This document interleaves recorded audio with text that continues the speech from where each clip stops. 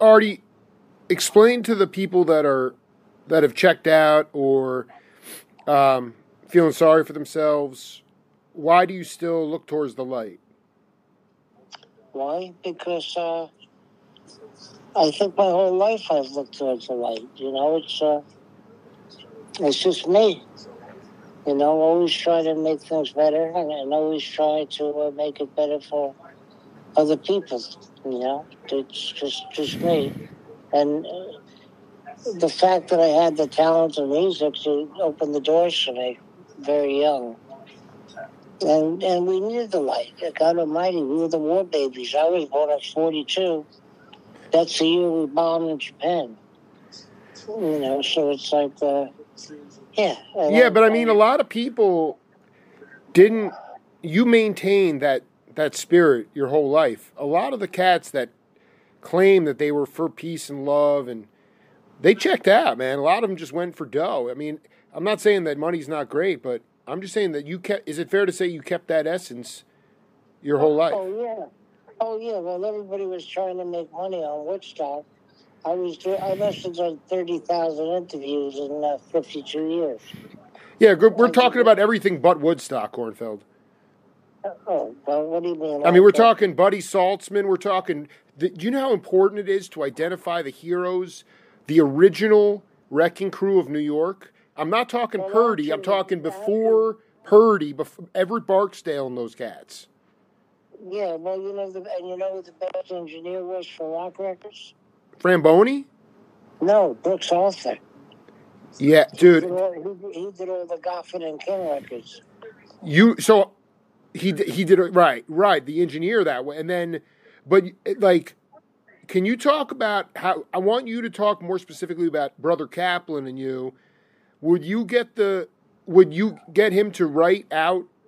Would you lay down the rhythm and the horn parts and then put the vocals on? How would you do? No, like on Bensonhurst Blues. Yeah.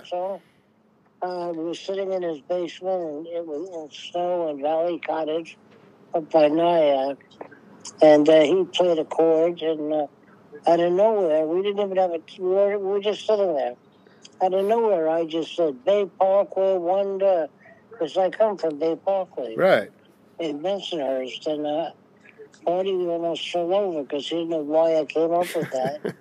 And then I developed it, and I didn't know what I was developing. It took me 30 years to know what I said and to know why I said it. It was like, yeah, I know. It was poetry, man. Well, yeah, and then, I always wondered, because we got hysterical laughing because they did the whole lyric. And then Artie put that great Davin kind of thing in the middle. Yeah. And when I said at the end, don't bother to write, don't bother to call, because I'll be in confidence. Merry Christmas, y'all. And that was sort of like a Jewish Christian thing. I dig. No, I get it. I mean, like... It seems, don't turn into... I mean... I don't really believe Clive is Jewish. Say again? I don't believe that some people... the thing that we seem to have, the drive and the fairness, and that's important. That's why I've turned down money, and I've done it. I was only paid when the government of Korea brought me over for 2 weeks. And that's the only time I took money because it was an expensive trip. Yeah. But it made a big difference over there. I met with the underground press, and they had to meet me in 2 stories in a basement below a basement because if they were found, because a lot of them had been arrested in Korea, for being subversive. Right. If they found us, we would have got automatic 35 years in jail. And that was exciting being there. And the interview, because they were sharp kids, and they reminded me of myself. Well, what was your experience with Sri Chinmoy or Swami Satchidananda? Okay, well, by the way, was it you that circled Richie in between? What do you mean? someone sent a picture of the one where Michael came over to be in, and I'm sitting next to Satchidananda, and someone circled him and said, "Who?" And the guy next to us that said, "Who is this guy?" And the funny thing is, I wanted to buy a motorcycle, and there was a shop. I used to commute up Queens Boulevard, and there was a shop, and the kid worked in the shop. And then I didn't see him for about 3 years. And then his name was, he had a different name. He walked in, and I said, "Richie." He said, "No, my name is Sridhar." I said, "Sridhar?" I knew he was Richie Ginsburg, or whatever his name was. Wow. And he was with another friend of mine that also had met Satchidananda. And then Peter Max, I knew, and he was a follower of Satchidananda. And they just talked to me, and I thought it would be a great thing. And I just said, "Michael, I don't want him to go on after the stage, after the music. I would love Satchidananda to get there and put over the field that vibe of peace and caring about your fellow mankind." Yeah, that's right.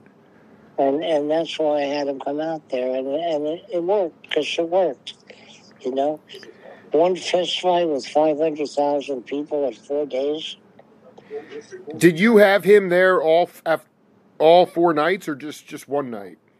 Oh, I don't know. I was really busy. I was working. Right. He was. I don't know what he was doing. Right. It's like I don't know what Wavy was doing. I mean, Wavy was introducing. People knew what Mucilix was, but he was introducing hippies to granola. Yeah. Well, you know what? When Michael told me that he chartered a plane to fly in Wavy and 80 hog farmers, and I had already been to the place in Santa Fe, or Albuquerque. I stayed on that farm. What was the farm called? Oh, I forgot. It was just a hog farm. The hog farm. You were on the hog farm, Artie? Yeah. Oh, this is fantastic, man. Yeah. Well, I was in the book, these Kool-Aid acid tests. Well, hold on for a second. Let's just, first of all, did you knew Hugh Romney at the Gaslight, or is that when you first met him, or when did you meet Wavy? No, I knew. Well, first of all, when I knew you. He was unknown in my world, because my world, I knew Quincy Jones.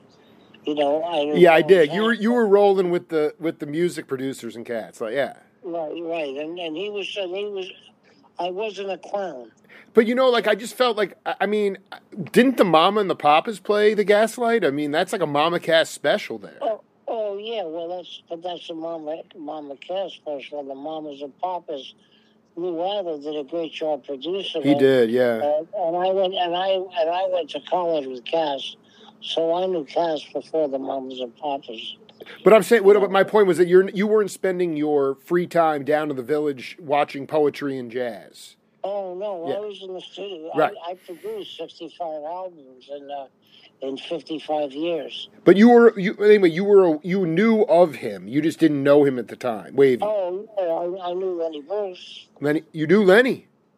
Yeah, I knew Lenny. Yeah. And I knew when Steve Martin played Coconut Grove. It was his second show, and I was there in the Cocoa Plum. No, it was called Bubba's. It was Bubba's, and Steve Allen. Steve Martin was so hysterical that I had to leave because I was going to throw up. Oh my God, dude, the man! Wait, he was a pretty badass banjo player too. Well, he was okay. He was okay. Yeah, no, better. I mean, better comedian, better actor. Unbelievable. Eric Weisberg, who did Deliverance. Whoa! Stop right there. Eric. Let's just talk about. He connected again. Him and Huey connected us, dude. Weisberg his spirit lives on, dude. That is unbelievable. Yeah. You did Deliverance? No, but Eric was I used Eric on the George Segal album. I did, because George played banjo, but not very well. What Segal album? It was called the Yama Yama Man. Oh my God! And it was on Mercury, and it's a funny thing. I cut Suzanne and Leonard Cohen. When I met Leonard Cohen in Puerto Rico, Right. he was sitting in a restaurant at 3 in the morning, and we were looking at each other like we knew each other. And then he said, "Who are you?" I said, "I'm Artie Kornfeld." He says, "Oh, you've had hits in Canada as a writer." I said, "What do you do?" He said, "Well, I'm a writer." And he gave me a tape, and I know someone had given me a tape earlier because I signed Leon Bibb. Yeah, you copied his song Suzanne. I didn't copy. No, you didn't copy. You covered it. I did the first record. But how did you have access to his lyrics? He gave me a demo. So this was before Puerto Rico? He gave you a demo? Yeah. Well, when I met him in Puerto Rico, the Leon Bibb record had just come out. Okay, so this was you were reconnecting with him randomly at some restaurant at 3 in the morning. Oh, we just happened to be sitting there. That's hysterical. We became friends, and I was sad the way his trip went, but he was, he was magnificent in a very esoteric, almost like a very guru kind of way. I dig, man. I dig.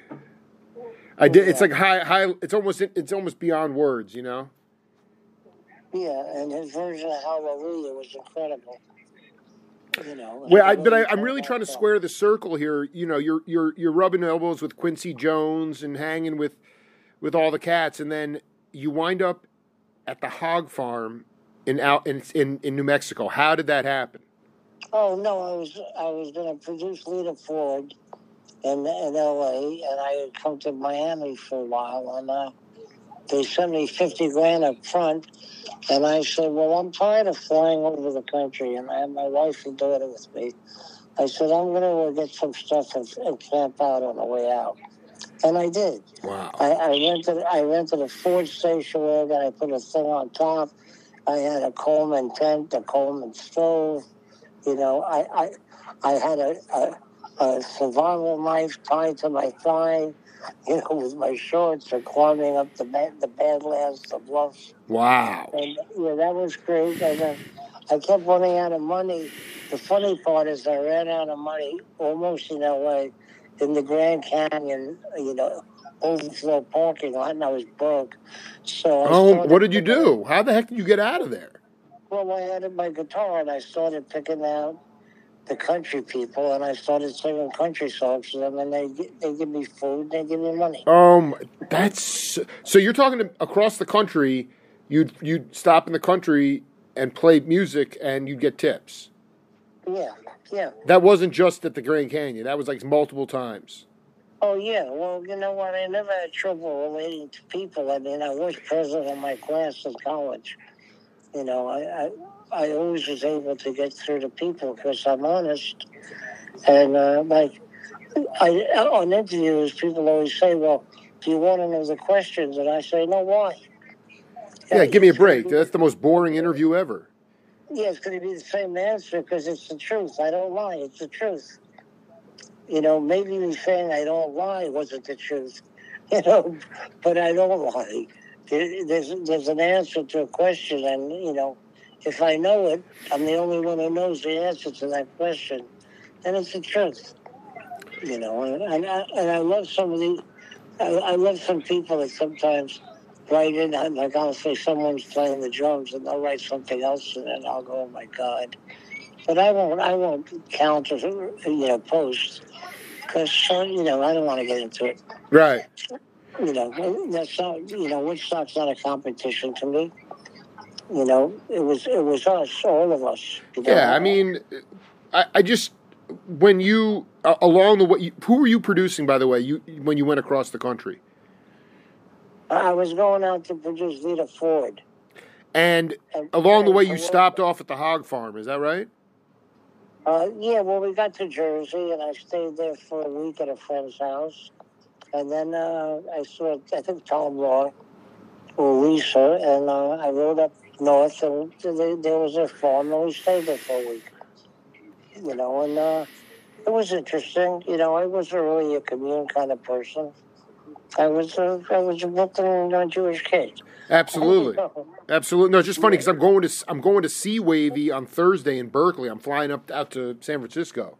So it's just really cosmic that we're talking right now. You wound up what you were part of the acid tests in Los Angeles or San Francisco? No, I was a part of the acid test. I became part of the acid test because when I was staying at I was staying with Rosemary Leary the week that Tim got out of jail. Okay, and that brought me in.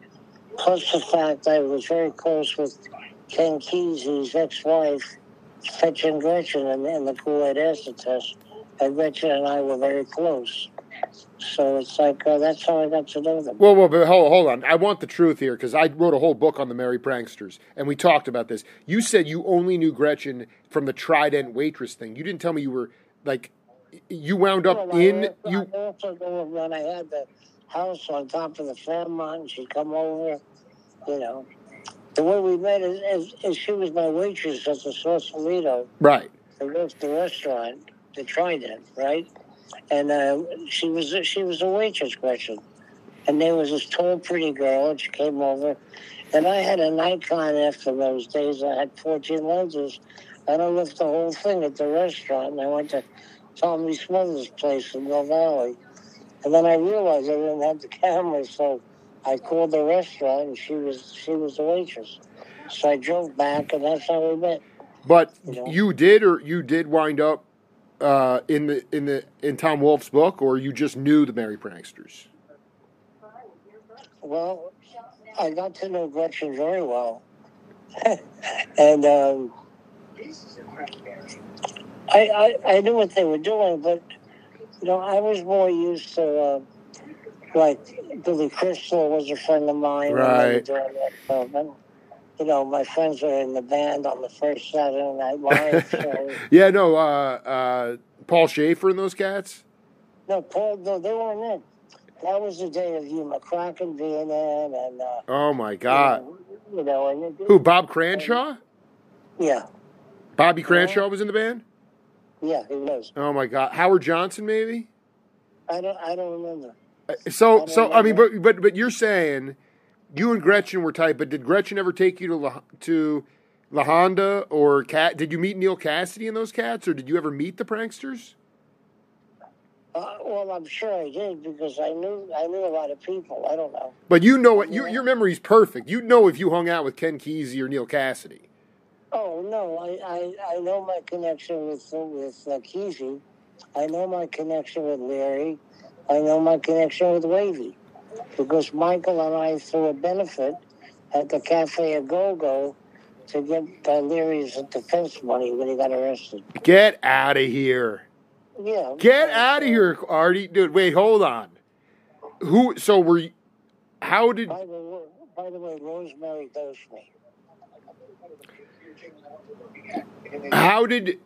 Why did Leary reach out to you, or why did you guys decide to do a fundraiser for him? No, we just said, Michael wanted to be hip, and he really wanted to be a part. And he wasn't a musician, so he couldn't get in that way.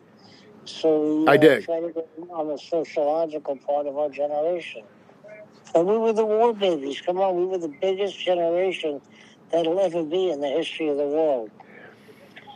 And that's why I did my radio show every Tuesday night for 5 years, because I was disappointed when I was seeing writing and people were talking about the music, and they weren't talking about why that crowd got there, because when I advertised, putting peace before music was for a reason. It was 3 days of peace and music, not music and peace. Right. Because when people ask me who was the star of Woodstock, I say the crowd. Because I saw what they were going through, and it was amazing how great they were. The crowd was, incredible. And I'm just so lucky when it comes to Woodstock. But we're not talking about Woodstock. We're talking about music. But if you want to talk about Woodstock... No, it's the last thing I want to talk about. I think everybody talks to you about that. It's probably the most boring thing I could think of. I mean... No, I love passing it on because I go to a different level than they know. What was the? Did you do? Were you involved with the Isle of Wight, or did you do any other major festivals after Woodstock? No. You know what? I turned down. In fact, Neil Young wrote about it in Rolling Stone. He said the reason Woodstock 2 and 3 didn't happen is my friend Artie Kornfeld refused to sell out. And that's what happened. I refused to sell out. I didn't want to do another copy for money. What year was that? That was about, what year was that? Maybe 79 or something.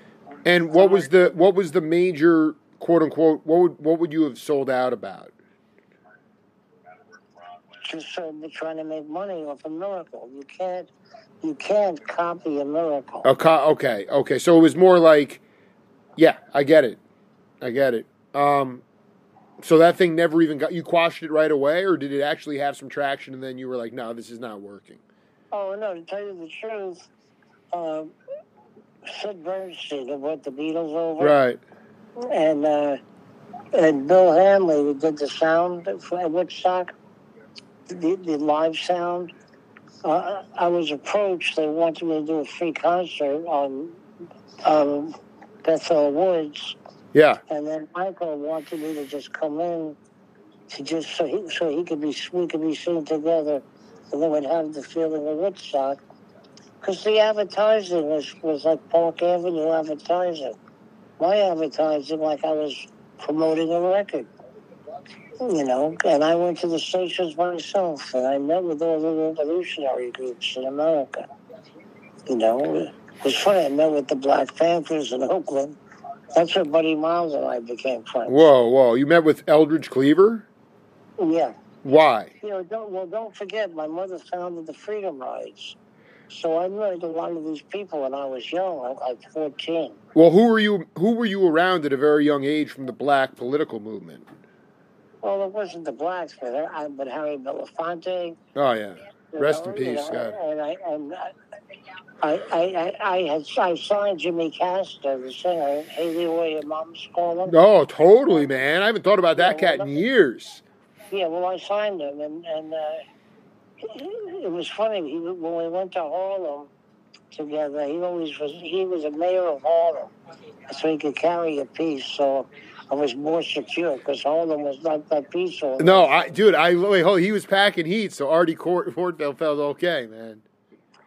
Yeah, I would go there with him. Oh, dude, no white cats would go there on their own, dude. That's awesome. So you'd go to the Club Baby Grand and see Jimmy Smith? What would you do? Well, you know what? I did take my family, and no travel agency was allowed to book anybody to go to the island of Dominica. Whoa! Because it was all black. Right. And I rented a place there, and I stayed there for almost a year. And because I was a great baseball player, I was like the star cricket player. Oh my God, dude! Wait, what was this hotel called? Oh, this is the island of Dominica, the one that got wiped out by the hurricane last year. Oh my God! Yeah, I was there, and it was wonderful. It's all a rainforest. You know what I liked about it? It got 300. How many days are there in the year? 365. Yeah, it got 365 inches of rain. It had 365 rivers. Wow. And everything was 365 on Dominica, and every day there'd be a terrible downpour for 10 minutes, every day.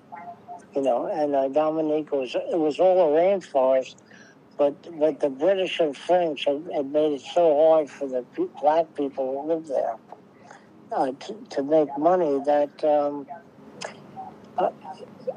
I don't know, it was a miracle for us because we got no hey whitey kind of stuff. I'm sorry, why? You just, okay, so I said, did you go in Harlem with Castor? Was Castor taking you to the jazz clubs, or were you just hanging out up there? Yeah, no, maybe we know, a friend of ours who sang, if I was a mountain of clay, I walk out the door. Lloyd Price? G. McDaniels. G. McDaniels? Yeah. Oh my God, dude! Are you kidding me, dude? Yeah, and his wife was beautiful, and Jean was great. That's so beautiful, man. I love hearing about Artie up in Harlem, dude. Yeah, well, he was on Mercury, you know. Dude, were you part of the Tom T. Hall Mercury country stuff? No, I was the one who put out Roger Miller, who put out Chug-a-Lug and King of the Road. You know, and because Shelby Singleton, who was there before me, he was a country. His wife was Margie Singleton, who was a big country singer. And then Shelby resigned and went back to Nashville. And no, I didn't have a strong connection with Nashville. No. But I lived in North Carolina, so I knew the music. But I mean, you'd have country cats come up and be backed by New York studio bands to play country records? Yeah, well, no, they'd come up and no, the whole trip was getting them promote. I didn't know promotion. That's why my best records were not the hits. They were the records I put everything into, and I didn't know radio promotion. Right. I didn't know how to do it. So the first time I really promoted one of my acts is when I promoted the Councils in the Park.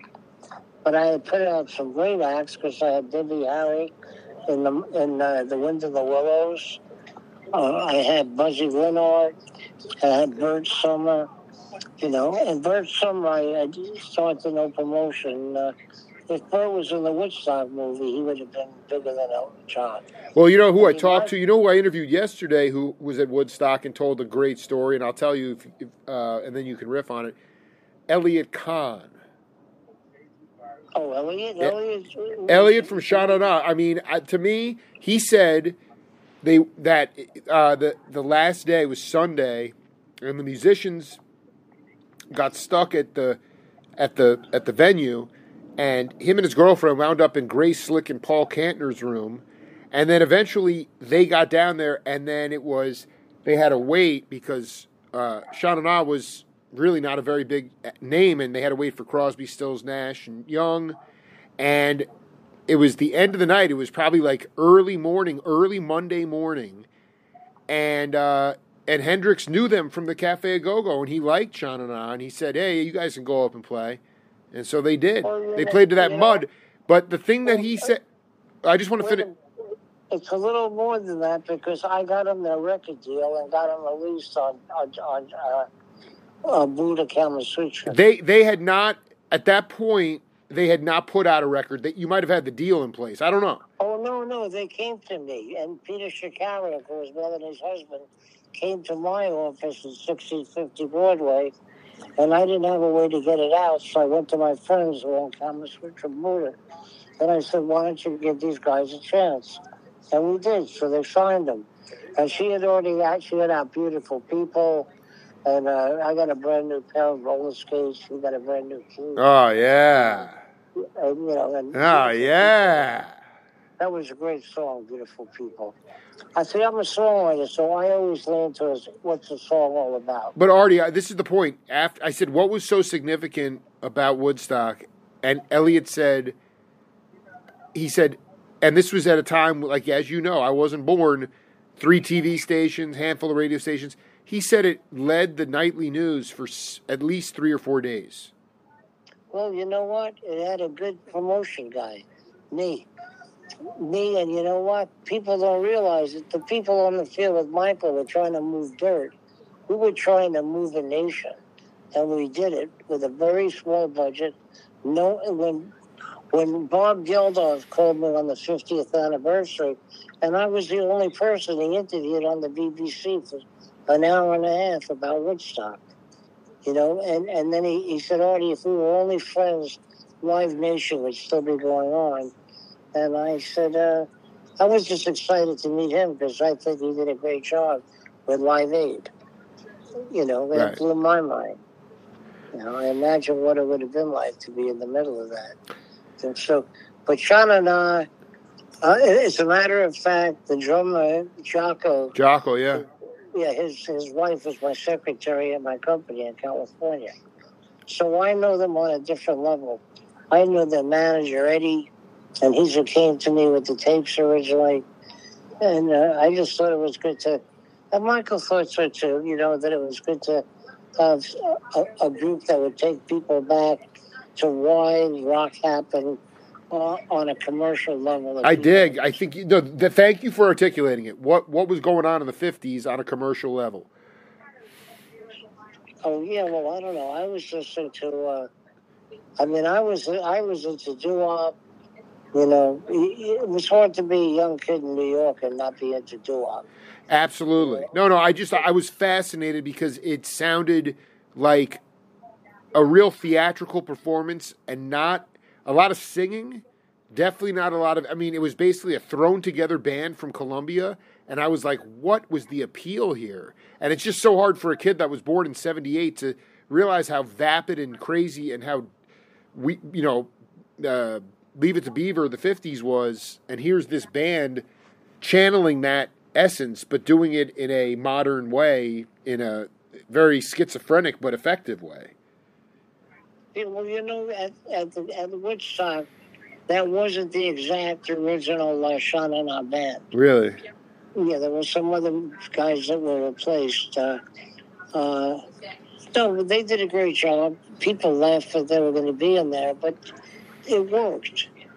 It worked. Whether it was by accident or thought, it worked. What about you? I just interviewed Edgar Winter. What was the Winter Brothers performance like?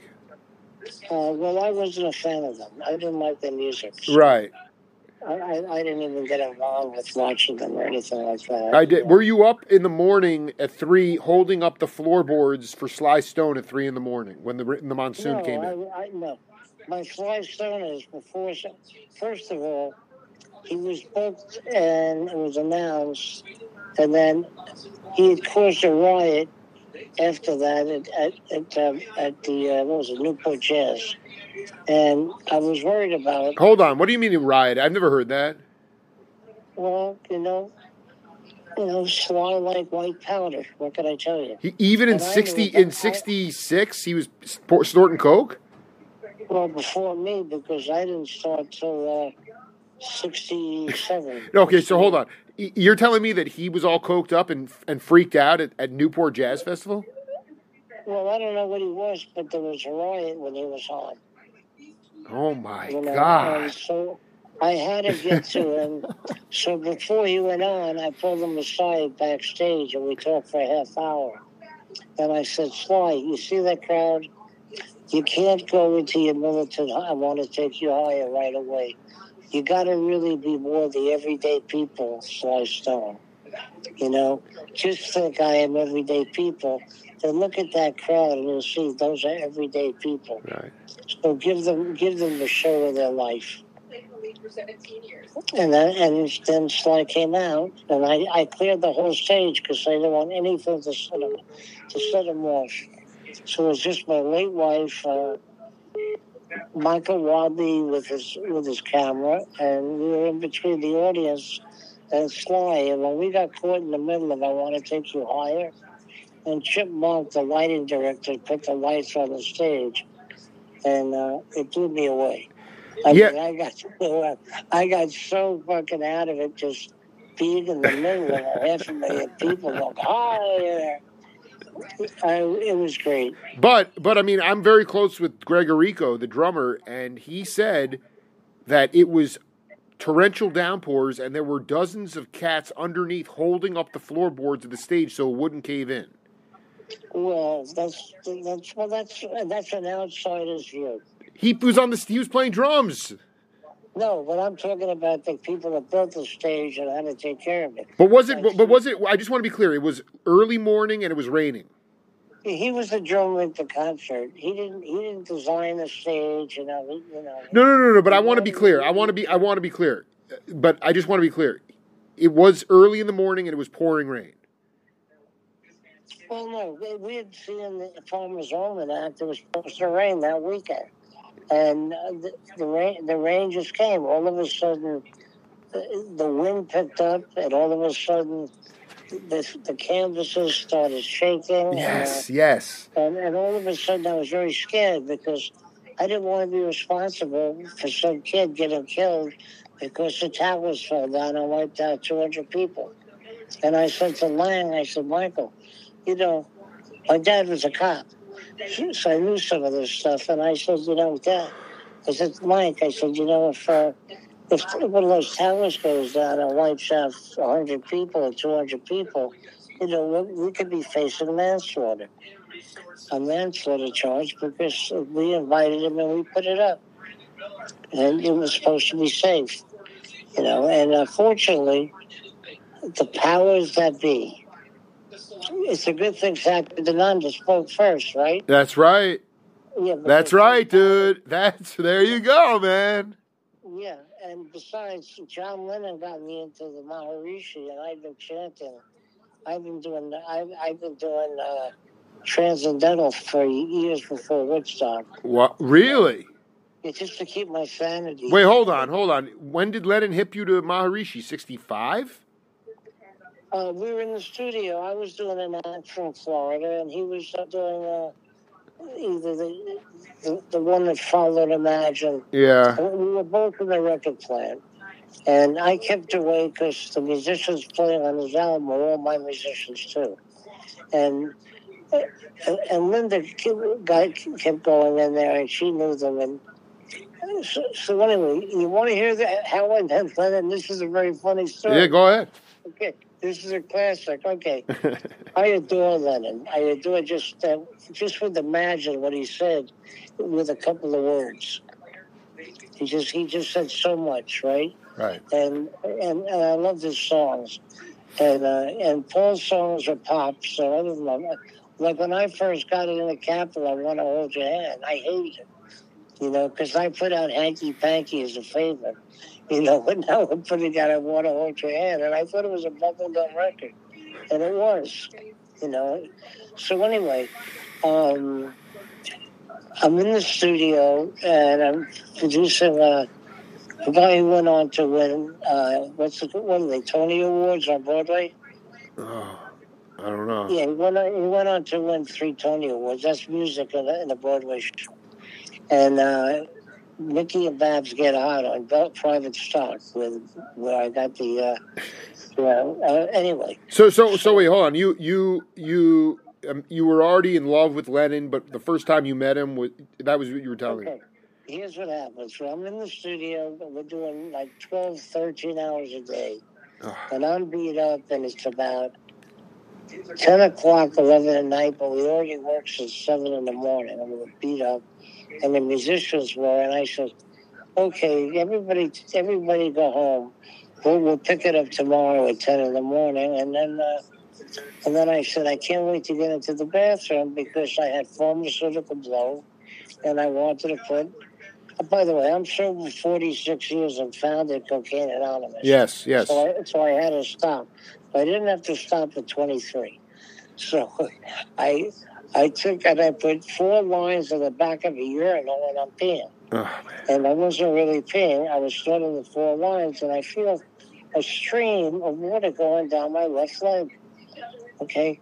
And I turn around, and there's John Lennon's head on my shoulder.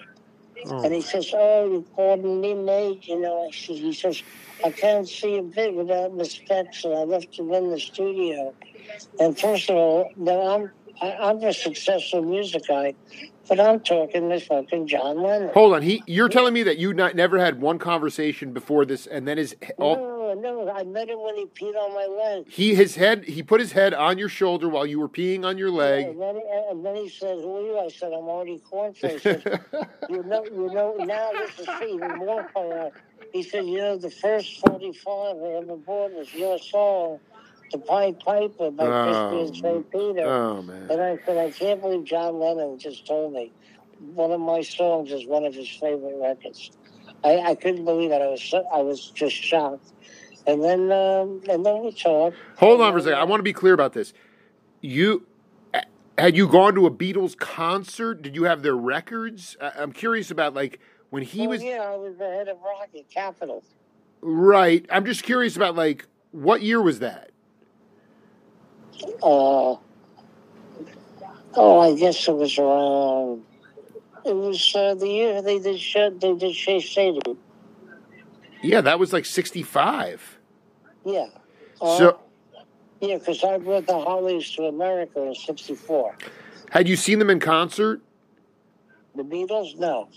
prior No, to but Lennon putting his head on your shoulder? You had not seen them in concert. That was the John Lennon, and it was bizarre how we met. And what happened was, we started to meet at 2 and 3 in the morning after sessions, and sitting in the lounge at the record player just talking. Right. And we never talked about the music business. We never talked about songs. We didn't talk about Woodstock. We didn't talk about Beatles. We just talked about what was going on. Right. You know, and Regular shit. Yeah. Yeah, there was no bragging or any of that stuff. No, man, all those guys were, selfless cats. I mean, geniuses, but yeah, well, you know what? It amazes me that I hung with those cats, and I never thought of myself as a genius, but I knew that I loved people and I loved music, and that was a good formula. Artie, we're going to do set 3 next week when I get back from the Bay Area. I got a jam right now. We just cooked for another 41 minutes. You got it. All right, no man. problem. Love you, man. Hey. Yeah. Hey, take care, everybody. All right. Be cool, brother. Be here because you're not all there. Dude, be here now, Ramdas, dude. Oh, Jeffrey. Dick Alpert. No, we'll get into that next time. We'll get into next time. Yeah. I'll tell you about my argument with him. Absolutely, dude. Be cool. Okay. Yeah. Okay. Bye. Bye-bye. Bye.